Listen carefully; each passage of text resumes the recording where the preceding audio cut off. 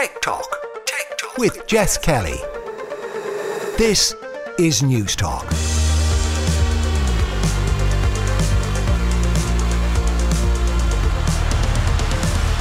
Hello and welcome to Tech Talk. This is Jess Kelly with you here on News Talk. Coming up over the next hour, we'll enter the world of quantum computing and hear how it's bringing jobs to Ireland. Is gaming nostalgia better than the new titles? And I'll give you a chance to win a fabulous 55-inch OLED 907 Ambilight TV from Philips. As always, you can email the show techtalk@newstalk.com, or you'll find me on Twitter @JessKellyNT. But first, I want to assure the committee that the tech sector will continue to grow in Ireland in 2023, albeit at a lower level than it has over the last 2 years. We need to continue to focus on people and talent development. Technology Ireland remains committed to working with government and all stakeholders to meet the challenges impacting us all, to ensure Ireland can remain a technology powerhouse. That was Una Fitzpatrick, Director of Technology Ireland, speaking at an Oireachtas committee on Wednesday about the status of the tech sector in Ireland after the recent job losses. It was a really interesting discussion. I watched all 2.5 hours of it, I think it was, and we heard committee members asking some really good questions about, is this a blip? Is it a correction? Is it a bigger issue? Are there contributing factors here in Ireland that we should worry about? But I thought this exchange was particularly interesting. So I want to ask, do you feel, given that we have labour laws in this state, they may not be the strongest, but they do exist. They were clearly bypassed in some instances. And I want to ask, do these companies have respect for the government? Because it seems to me that there is a lack of respect there with the way that the workers have been treated. I do think, and I will reinforce, the empathy and the support that companies are providing to their people. It is not a scenario where people are not being looked after. They are being looked after, I think. And I think it's also safe to say that, while it's a very tough time for people at the moment to receive this bad news, there is a lot of opportunities in the tech sector at the moment. And you can see that many of the companies are working with the employees to help them to source alternative employment and to help them to find alternative employment. Well, I think the bypassing the 30-day consultation period and only informing the Taoiseach at the last minute when it was already public knowledge in relation to a collective redundancy is not a good way for any company to behave in a global, national or local context at all. And I don't accept that because these were global announcements that somehow they get to bypass that. And I think that is one of the big issues. It's not just that jobs were cut, because although it's never nice, that does happen. I think it's the way in which it was done in some instances, namely with Twitter. But I guess time will tell if any consequences will come of that. But while the main focus of the world of tech has recently been those job cuts, there is some good news on the horizon, if you excuse the pun, which you'll get now, with the creation of some new tech jobs.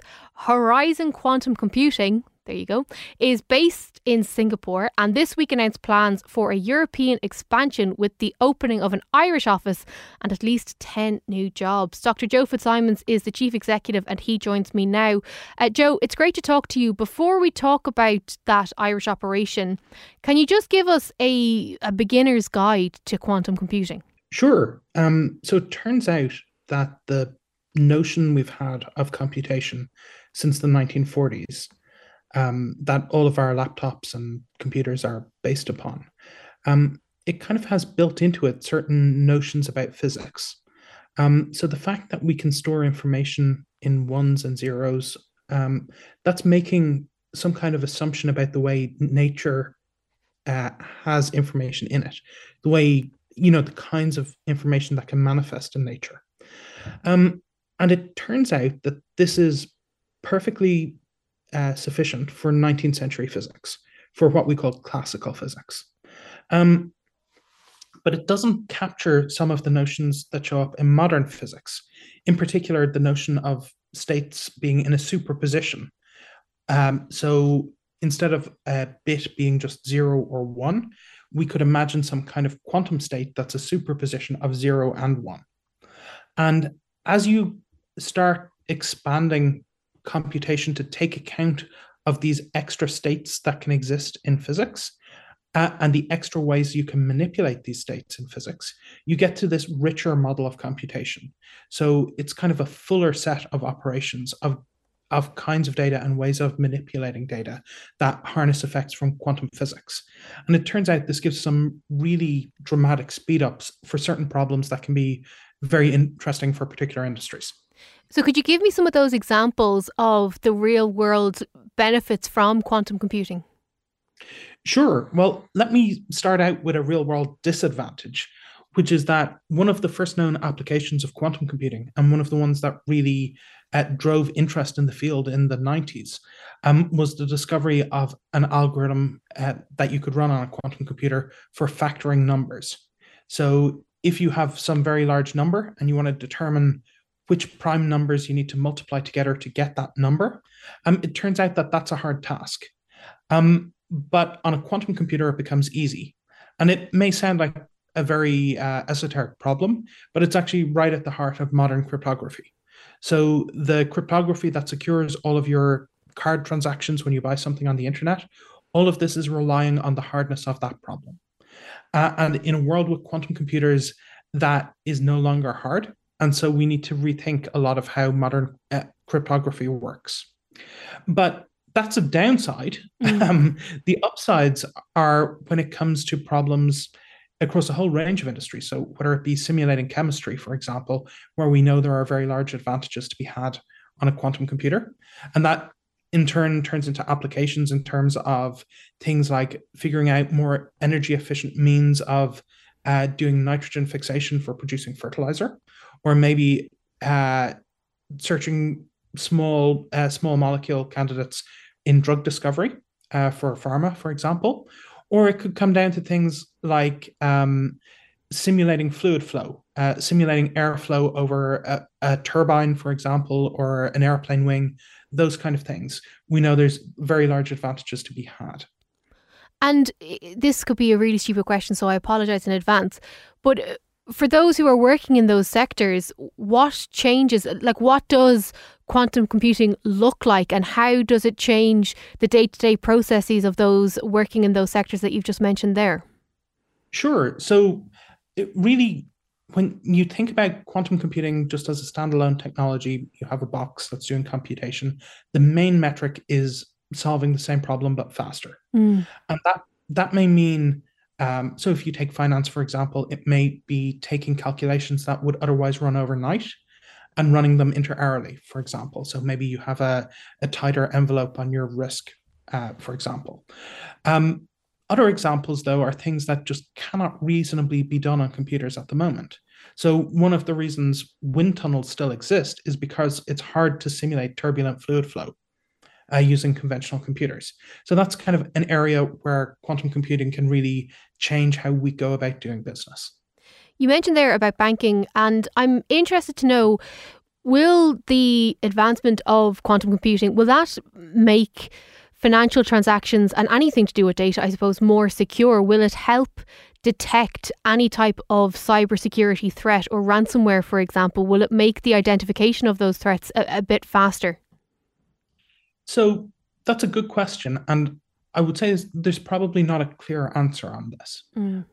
Quantum computing opens up new threats in the form of being able to compromise encryption, but there are new standards of encryption that are believed to be resistant against quantum attack. But there have been a number of proof of concept projects where people have looked at, for example, fraud detection in card transactions. I can't really speak to how successful those are. I wasn't involved in them, but it's certainly something that people have started to look at. And we know, for example, that machine learning is an area where there are really enormous advantages to be had from quantum computing in terms of being able to deal with much larger data sets and being able to train substantially quicker than you can on conventional computers. How important is connectivity to quantum computing? In terms of speed, for example, we're hearing a lot about 5G, obviously fiber to the home and all the rest. So is this something that you need to have high latency to ensure that the technology can do its thing? Yeah, so this is a good question. One of the things I tend to tell people about quantum computing that's important to understand is it's a little bit like where conventional computing was in 1948 or something like that. We're still very, very early on in the process of developing the technology. At the moment, one thing we didn't have in 1948 that we do have now is an internet. And this means that it's possible for us to connect remotely to quantum computers that may be somewhere else on the planet. And this is really helpful because a lot of those systems require quite a lot of infrastructure that would otherwise be very difficult to have on premises. So, for example, very, very, very low temperatures or very high vacuum, for example. So when you look at that, it kind of leads to cloud-based computing being a very natural instantiation of quantum computing. And it's what's showing up at the moment. You're seeing a lot of the manufacturers at the moment having their hardware remote so that users access it over the internet. So you see this, for example, with IBM and AWS, where they have systems online that you can connect through their cloud services. Okay, I want to talk a little bit because later in the show we're going to hear from the RCSI about a robot surgeon that they have. And there's huge advancements, I suppose, coming down the track in terms of medtech and so on. Could quantum computing benefit the detection, the diagnosis, the prognosis, the application, I suppose, of healthcare to individuals? So that's a really good question. And I think there's two sides to it. One is that quantum computing is ultimately at its core better computing. Mm-hmm. And the number of applications for that is very large. And of course, it will show up in healthcare and other places over time. The other side to it, though, is where things currently stand with quantum computing. And we really are at an early stage for the technology. So it's not a panacea in the short term. Okay. It's not something that is going to be affecting people's healthcare, affecting these kind of things in the near future. It's a much longer path. And I think we should actually be pretty happy that it's a longer path, because for anything healthcare related, you would certainly want a long time to make sure that it's fully tested and is working correctly before you rely on it. Tell me a little bit about Horizon Quantum. What is it that you do, and tell me a little bit about the roles that you're expanding to Ireland. Sure. So essentially, as we see it, there are two main barriers to getting to a world where quantum computing is actually useful. The first is we need the hardware, and if we don't have the hardware, we're nowhere. But the second barrier is that even if we had large-scale quantum computers today, really perfect systems equivalent to a modern laptop or something like that, we still wouldn't really be able to make use of it for very many tasks. And part of the reason for this is simply that coming up with algorithms that make use of quantum hardware is notoriously hard. So what we're trying to do is to automate that process. If you think about it, if you think about someone, working as an engineer, for example, and they're trying to simulate a jet engine or something like this, they're an expert in their domain, but they're not necessarily an expert in quantum computing. And if you bring in an expert in quantum computing to try to develop software to help them with that task, the problem you run into is that person who's an expert in quantum computing is not an expert in the domain, in this particular engineering domain. So how do you get to working software? Well, one of the things you run into is that there's some communications chain. You need to have close communication between the engineers and the quantum computer scientists and so on. But it makes it very, very difficult. It makes it very difficult to come up with more than a solution that just scratches the surface.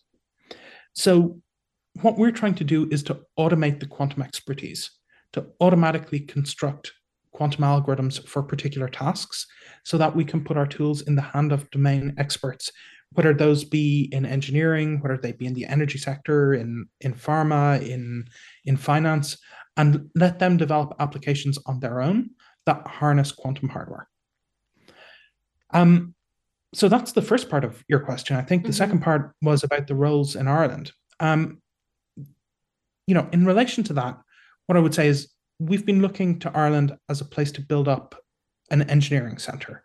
So where we will do the software development for our products, not just in Europe, but globally.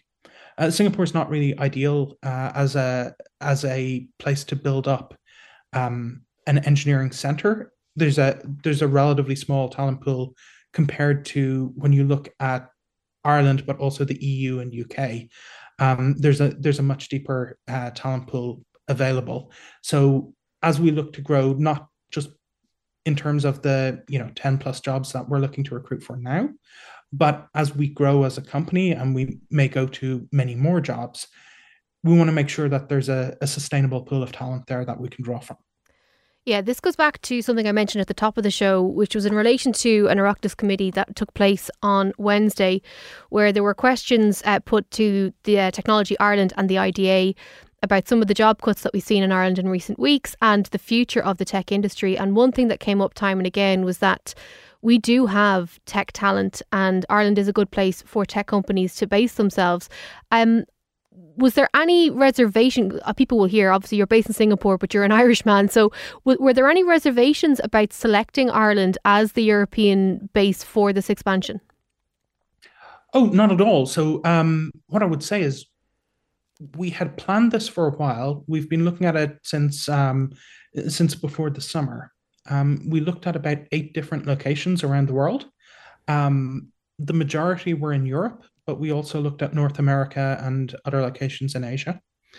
And, from our assessment, Ireland came out on top in terms of availability of talent, in terms of the ability for people to move, in terms of the ability to hire also for science roles down the line.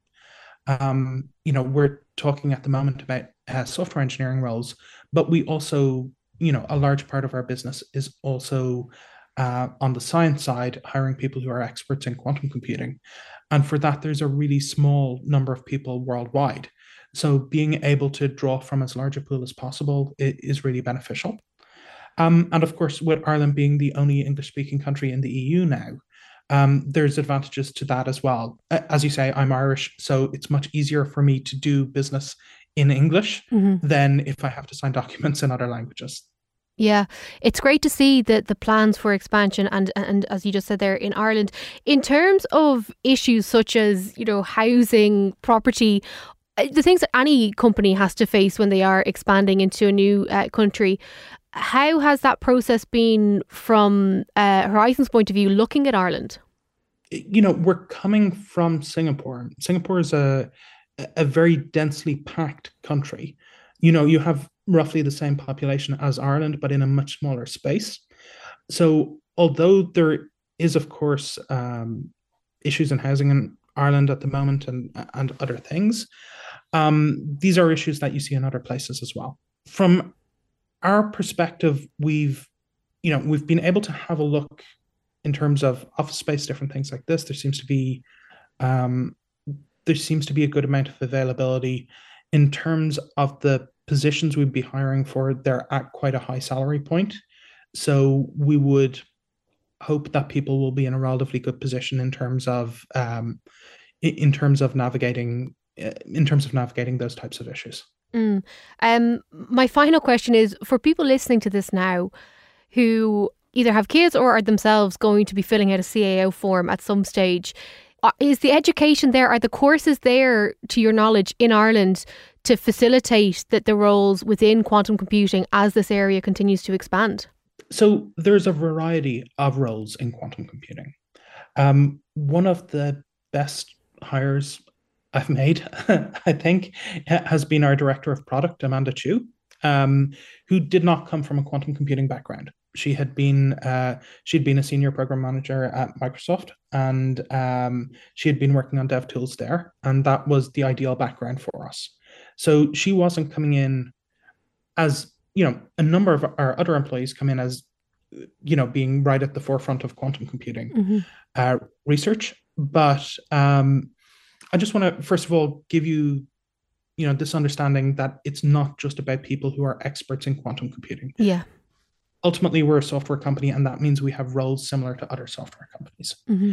The other thing I would say, though, is that there has certainly been movement in Ireland towards creating new educational programs in the space. So in Trinity College, for example, they have a master's program in quantum science and technology that's very relevant for us. So that's certainly something that will be certainly something we look to as a potential benefit down the road.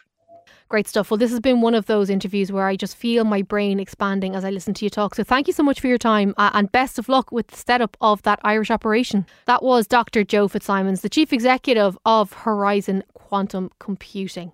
Now, how would you like to win a fabulous 55-inch OLED TV from Philips? If you have your phone in your hand, head to YouTube and search for News Talk. You'll see an episode of my new video show, Tech Bites, there, where I review this TV, and you will see instantly that it is stunning. I was so impressed. It's an Ambilight OLED 907. The key difference with this TV is that it has these little Ambilights built around 3 of the sides of the TV. So when you're watching something, it just creates this much more immersive experience. So say, for example, if you're watching sport and the camera's on the pitch, you will get the green hues pumped up onto your walls, making your TV feel massive, but also just giving that extra element to your experience. It's great if you're gaming, great if you're watching movies, and as I mentioned, their sport. It also has Bowers and Wilkins audio built in, meaning the sound matches the quality of the picture. If you'd like to be in with a chance to win, simply answer this question. Which Australian TV show is being brought back from cancellation by Amazon? Is it A, Skippy, or B, Neighbours? Text the word WIN along with your name and answer to 53106 at a cost of 30 cents. The competition closes on Wednesday at 5 p.m. and the winner will be announced on next week's show. So a reminder of the question. Which Australian TV show, I mentioned it last week, is being brought back from cancellation by Amazon? Is it A, Skippy, or B, Neighbours? Text the word WIN along with your name and answer to 53106. Very best of luck. Tech Talk with Jess Kelly. Welcome back to Tech Talk. This is Jess Kelly with you here on News Talk. Now, before the break, we were talking about quantum computing, which is a massive leap that's happening in that sphere. And I mentioned during that conversation robotic surgery, which is something that is on the rise and already exists here in this country. I recently went to the Royal College of Surgeons in Ireland, around the corner from the News Talk office, to see the first ever robotic assisted training programme at the college. I met with Dara O'Keefe, who's the simulation lead for postgraduate surgical education, and she told me a bit about her role, but also the types of technology that trainee doctors are encountering. So my role is to train trainee doctors in surgery, emergency medicine, various other specialties, in everything from basic surgical skills on very simple models in a lab setting, all the way up to high fidelity simulation to train interpersonal skills, teamwork, looking after the critically unwell patient, and various other things like that. I know that you were a surgeon yourself. Have you seen a surge in the uses of technology in an operating theatre over the last number of years, particularly now as you're moving into and have moved into the education space, and you probably get eyes on things that are coming down the tracks? Yeah, there's certainly been an explosion of technology, and part of our remit here is really to make sure that when new technology comes online for the surgeons in practice in the hospitals, that we give them a chance to use simulation to practice, become familiar with the new technology, to work in teams in this environment before they go in to use something new with patients. When it comes to those newer technologies, how long does it need to have been around, and how much airtime, I suppose, does it have to have had before you will bring it in and introduce it to your students? So I suppose it's when it reaches that kind of critical tipping point of becoming fairly common practice. Not every novel piece of equipment or new biotechnology becomes the gold standard. And so at the point, I suppose, there's no specific level of penetration of new technology that would make us do it. But once we know that this is a significant piece of technology which is here to stay, then we would recognise the need to train the future surgeons so that they'll be equipped to use it when they become fully qualified. Mm-hmm. I was just in the room behind us now a few minutes ago looking at a robot to assist in certain surgeries. Can you just tell me what I saw and what it is? Yeah, so the surgical robot platforms, and we're very lucky to have one on loan here from Intuitive Surgical. It's the Da Vinci Xi platform that we have here, but there are others on the market from other companies. The principle of robotic surgery is that it's a minimally invasive surgery. So you'll have heard of keyhole surgeries where there's less open scars, less pain and recovery, small entry points to do surgery. And there's already a process called laparoscopic surgery, which is what we would kind of, most people would know as that standard, otherwise known as keyhole. So it's minimally invasive, but the laparoscopic surgery and the robotic surgery have quite different technical elements to them. So laparoscopic surgery has been around for many decades now, and is very much gold standard in practice for a lot of procedures. But it involves the surgeon physically over the patient with long, extended instruments that go in through into the abdomen or other places. And have the instruments at the end of them. So the surgeon is still physically over the patient and using the instruments. What they actually see is through a camera port, there's a camera inside, and they're watching and controlling the procedure through a screen, a monitor beside them. So robotic surgery is also minimally invasive, except the technology is there now that the surgeon doesn't have to stand over the patient. Now, there always will be a surgeon beside the patient in case there's any malfunction with the ports or any of the instruments. But then the main surgeon will be at a console which is remote, and generally that's in the same room, but it doesn't have to be, as I'm sure you've heard. It could be theoretically, and has been done, at a great distance with the surgeon elsewhere. You might say, well, why take that risk with all the technology? Why not continue with laparoscopic surgery, standing over the patient? And the main difference is that the dexterity you get with the robotic instruments is as close as possible to a real human hand in terms of the range of movement, the twisting, the turning, getting around corners, all of these things that you would normally be able to do with your hands in the patient's body, you can do much more effectively with the robot than with a long, rigid instrument, as you can imagine. Having said that, you might say, well, why do this over just cutting the patient open in the traditional way? And robotic surgery is particularly effective in areas where you will be working in quite a deep, dark hole, so that's the way to put it. But it has a role in urology, in head and neck surgery, and down deep in the pelvis, where it's actually quite difficult, even with traditional methods, to get really good visualization and to see everything you need to see and be able to get your hands on everything you need to get it on and do it really safely.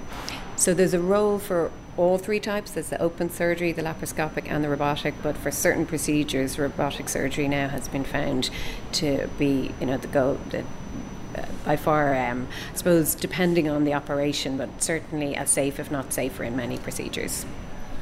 From a surgeon's point of view, I sat at the console and I got to do a bit of a training demo with the robot. The first thing that struck me was the clarity of the image that appears on the console.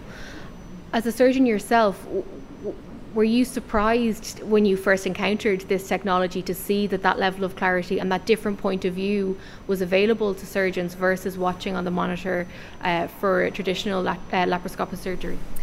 Yeah, it is a slightly more immersive experience because your head is encased in the console, so it feels almost like a virtual reality experience in a way. In terms of the clarity, I suppose what you're seeing here today is a demonstration in a synthetic box. For any camera inside, say the abdomen of a real person, there's heat, there's moisture, and sometimes you're finding that it's not quite as clear and perfect as it might be there, but certainly the level of the technology that has been emerging in the last few decades in terms of surgical cameras and viewing the inside of the body in various ways has been there for quite a while. It's getting better all the time, but certainly laparoscopic and even endoscopic, those kind of scope or camera procedures that a lot of people would have had, the clarity of what you see has been really excellent for a while, thanks to the companies that develop these instruments and technology. How much training time do surgeons need to spend with something like the Da Vinci before they use it on a human? So I suppose there's no gold standard for a set of hours for a new technology, and there isn't, what we say is it's surgical training is a very long process. It's an 8 years of training program after you become a qualified doctor. So it's a long process, and it's largely done in the hospitals outside of the simulation area. So for something like robotics, it will be the consultant, so the most senior trained surgeon would be performing the operation, and then the surgeons in training would be assisting and learning and doing small parts of that as their training goes on. But then we would hope that they would in time have the facility to train outside of that on their own on simulators, and so each of the robots in the hospitals has a simulator facility, and so they would spend a number of hours practicing in the hospital setting when it's not actually hooked up to a patient. But in order for them to be the chief practitioner, they would spend maybe, after their 7 or 8 years of training here, they would go and do a robotic fellowship in a world-leading centre elsewhere where they're operating all day, every day, practically, with very senior, experienced people. So it's a long road. There's certainly not a situation where you just jump onto the robot and use it. In terms of patients and communicating to patients about robotic surgery, are surgeons taught how to articulate what is going to happen and to reassure and get that consent from a patient to have a robotic surgery? So we do a very extensive human factors program here. It's a mandatory part of trainees pass through surgical training, and we spend a lot of time teaching them how to speak to patients. I mean, a lot of it they would know and have practice, but we really go into a lot of detail about consent for procedures and how it's more of a journey of bringing the patient along with you, understanding the technology, because robotic surgery isn't unique. There's lots of different technology-based treatments that are happening to patients now, and so we invest an awful lot of time in making sure that they listen to patients' questions, are really sure that the patient understands the difference, say, between some procedures that might be offered with a more traditional surgical approach versus robotics. And patients do have the option. It's very much their choice. They might say, look, I would prefer it done in a different way, or we have patients now who come in and say, I want this done with the robot, and maybe they're not entirely sure what that means and what the pros and cons of both are.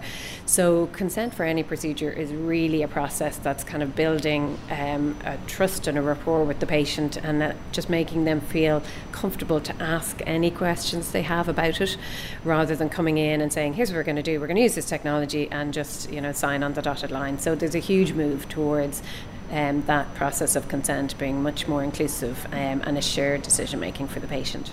My final question is, I'm sure somebody is already texting into the show now to say this is a bad thing, that we're creating a remove between healthcare providers and patients. I know you've already addressed it, but just I want to reinforce there's no removal of care at all. This is just basically a new tool for surgeons to use to perform the work that they would be doing anyway, correct? Absolutely, and everything from meeting the surgeon and discussing what's going to happen will remain the same.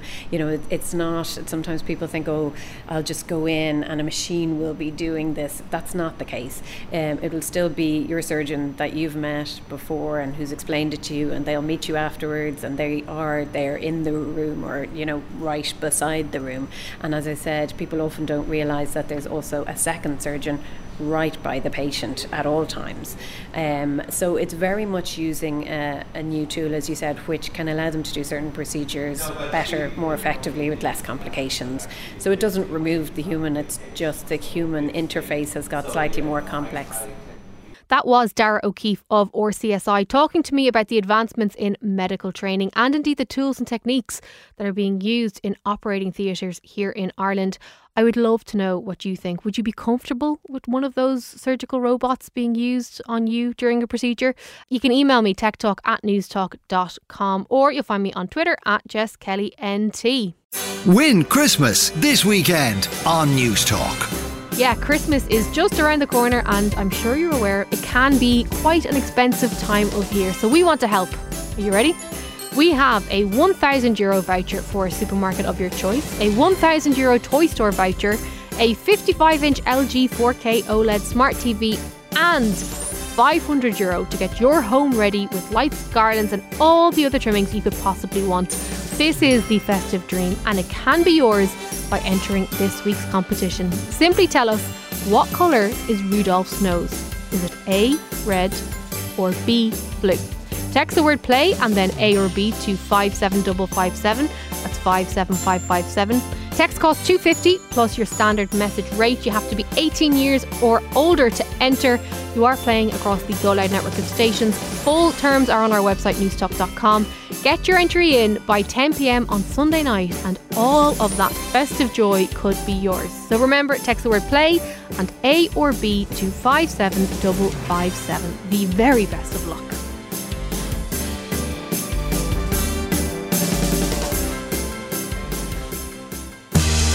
Tech Talk with Jess Kelly. Welcome back to Tech Talk. This is Jess Kelly with you here on News Talk. John Fardy is here after 6 p.m. with Screen Time. John, what's on the agenda this week? Thank you, Jess. Well, I'm delighted to tell you that there's a brilliant new Sky Arts documentary available to view now called The Ghost of Richard Harris, all about the legendary Irish actor. And this week on Screen Time, I'm talking to his son, the acclaimed actor himself, Jared Harris, all about his dad and the documentary. And it is a fascinating chat, if I may say so myself, and also a fascinating documentary all about pigeon racing called $1 Million Pigeons. I'm talking to the director of that, Gavin Fitzgerald. Thank you, Jessica. Great stuff. That is Screen Time with John Fardy, coming up just after 6 p.m. here on News Talk. Now it's time for this. Gaming on Tech Talk. Yeah, we're spoiling you this month, but even more from the world of gaming. And what's exciting for me is that we're talking about my favourite console today, the Nintendo Switch. Ciara Tracy is with me now to talk about her love of Nintendo and the new Pokemon game, Scarlet and Violet.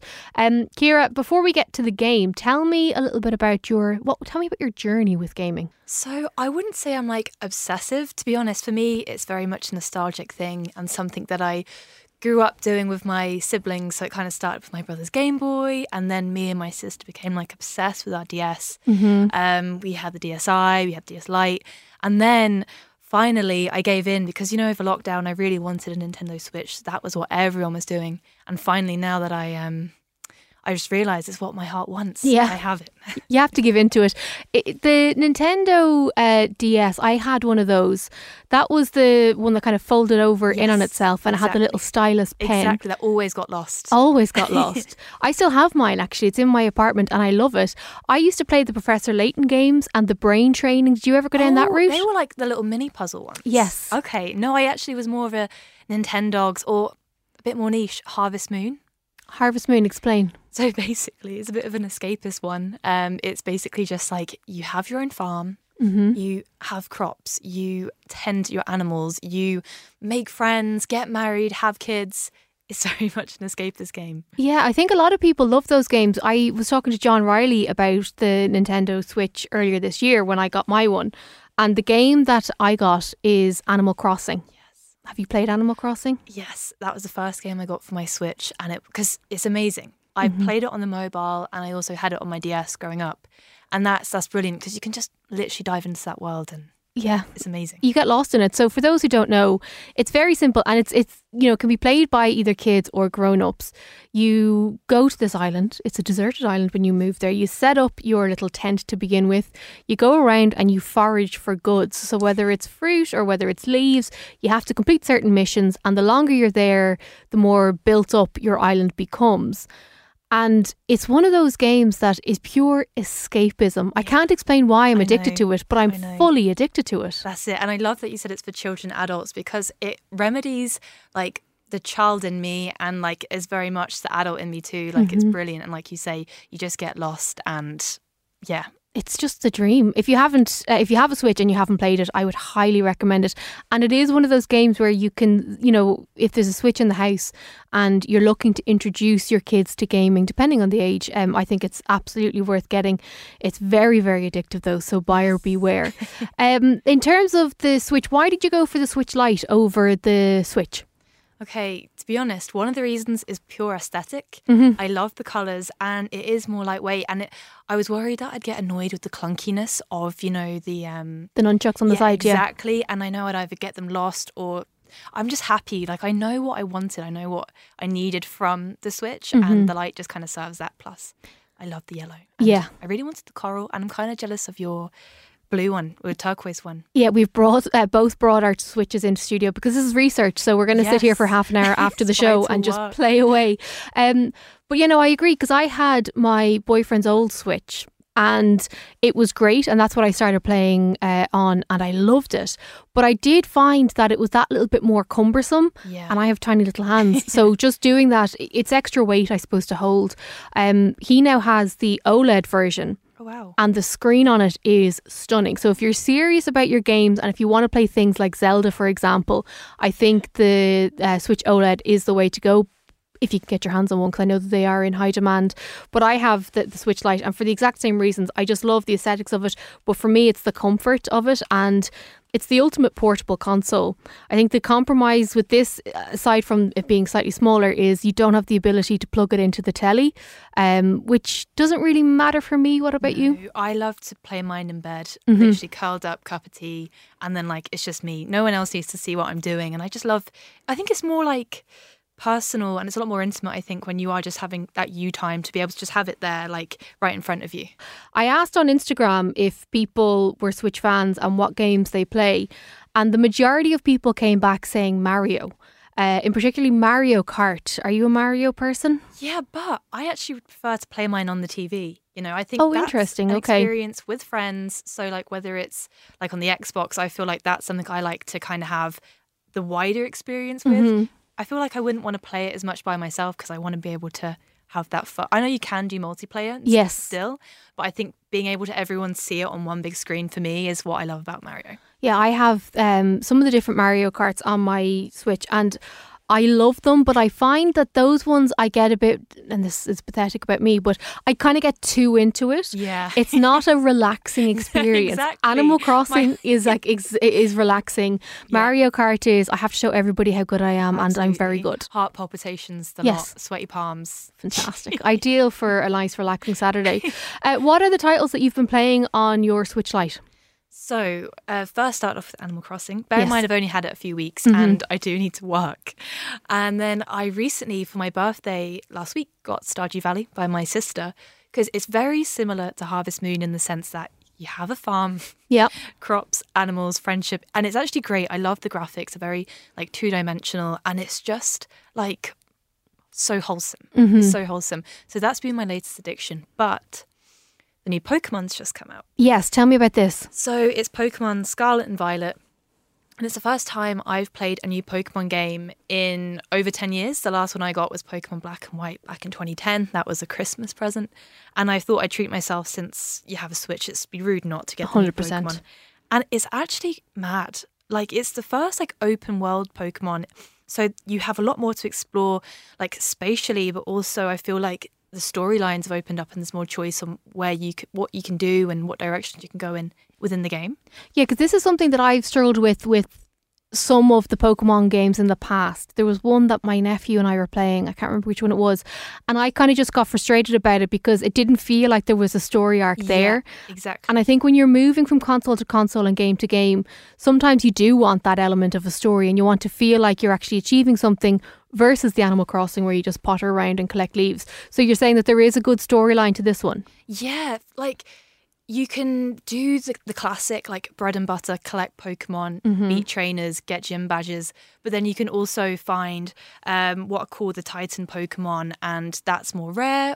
Or you can defeat Team Star, which is the classic, there's always this nemesis. And although that's in, the original games anyway, I feel like they're more developed storylines and you kind of really immerse yourself in them and choose, this is what I want to do, to start off with.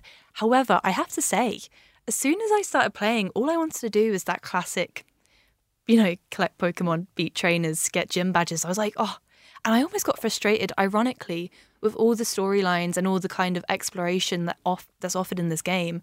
I felt like I was like, why are these cutscenes keep on interrupting my gameplay? I actually found myself just thinking, I'm happy just to go back to the original. Yeah, that annoys me sometimes when there is, long video montages or those cutaways where you have to just keep pressing A, smashing the A button. Get them to talk. Just tell me what it is you want me to do and let me move on. So did you find then you were almost not getting the full value of all that the game offers because there is just too much of that dialoguing going on. They were almost just proper forcing the adventure story stuff. I was just like, okay, lads, I know the shtick, like let's just crack on. But I have to say though, like it hasn't really taken away, although I felt like I was really just waiting for the game to really kick off. I felt like it was just like, okay, A to B. And I can understand that's beneficial for first time players. But for oldies like me, I was just ready to crack on. Yeah, that is Ciara Tracy. Hopefully Ciara will be back in the near future with more gaming titles to review. You can email techtalk@newstalk.com if you have any suggestions of titles you'd like to hear us review. Unfortunately, that is it for this week. If you missed any of the show, you can listen back in full on the Newstalk app powered by GoLoud. I'll be back with Shane and Ciara Kelly on Monday's Newstalk Breakfast. But in the meantime, have a great weekend.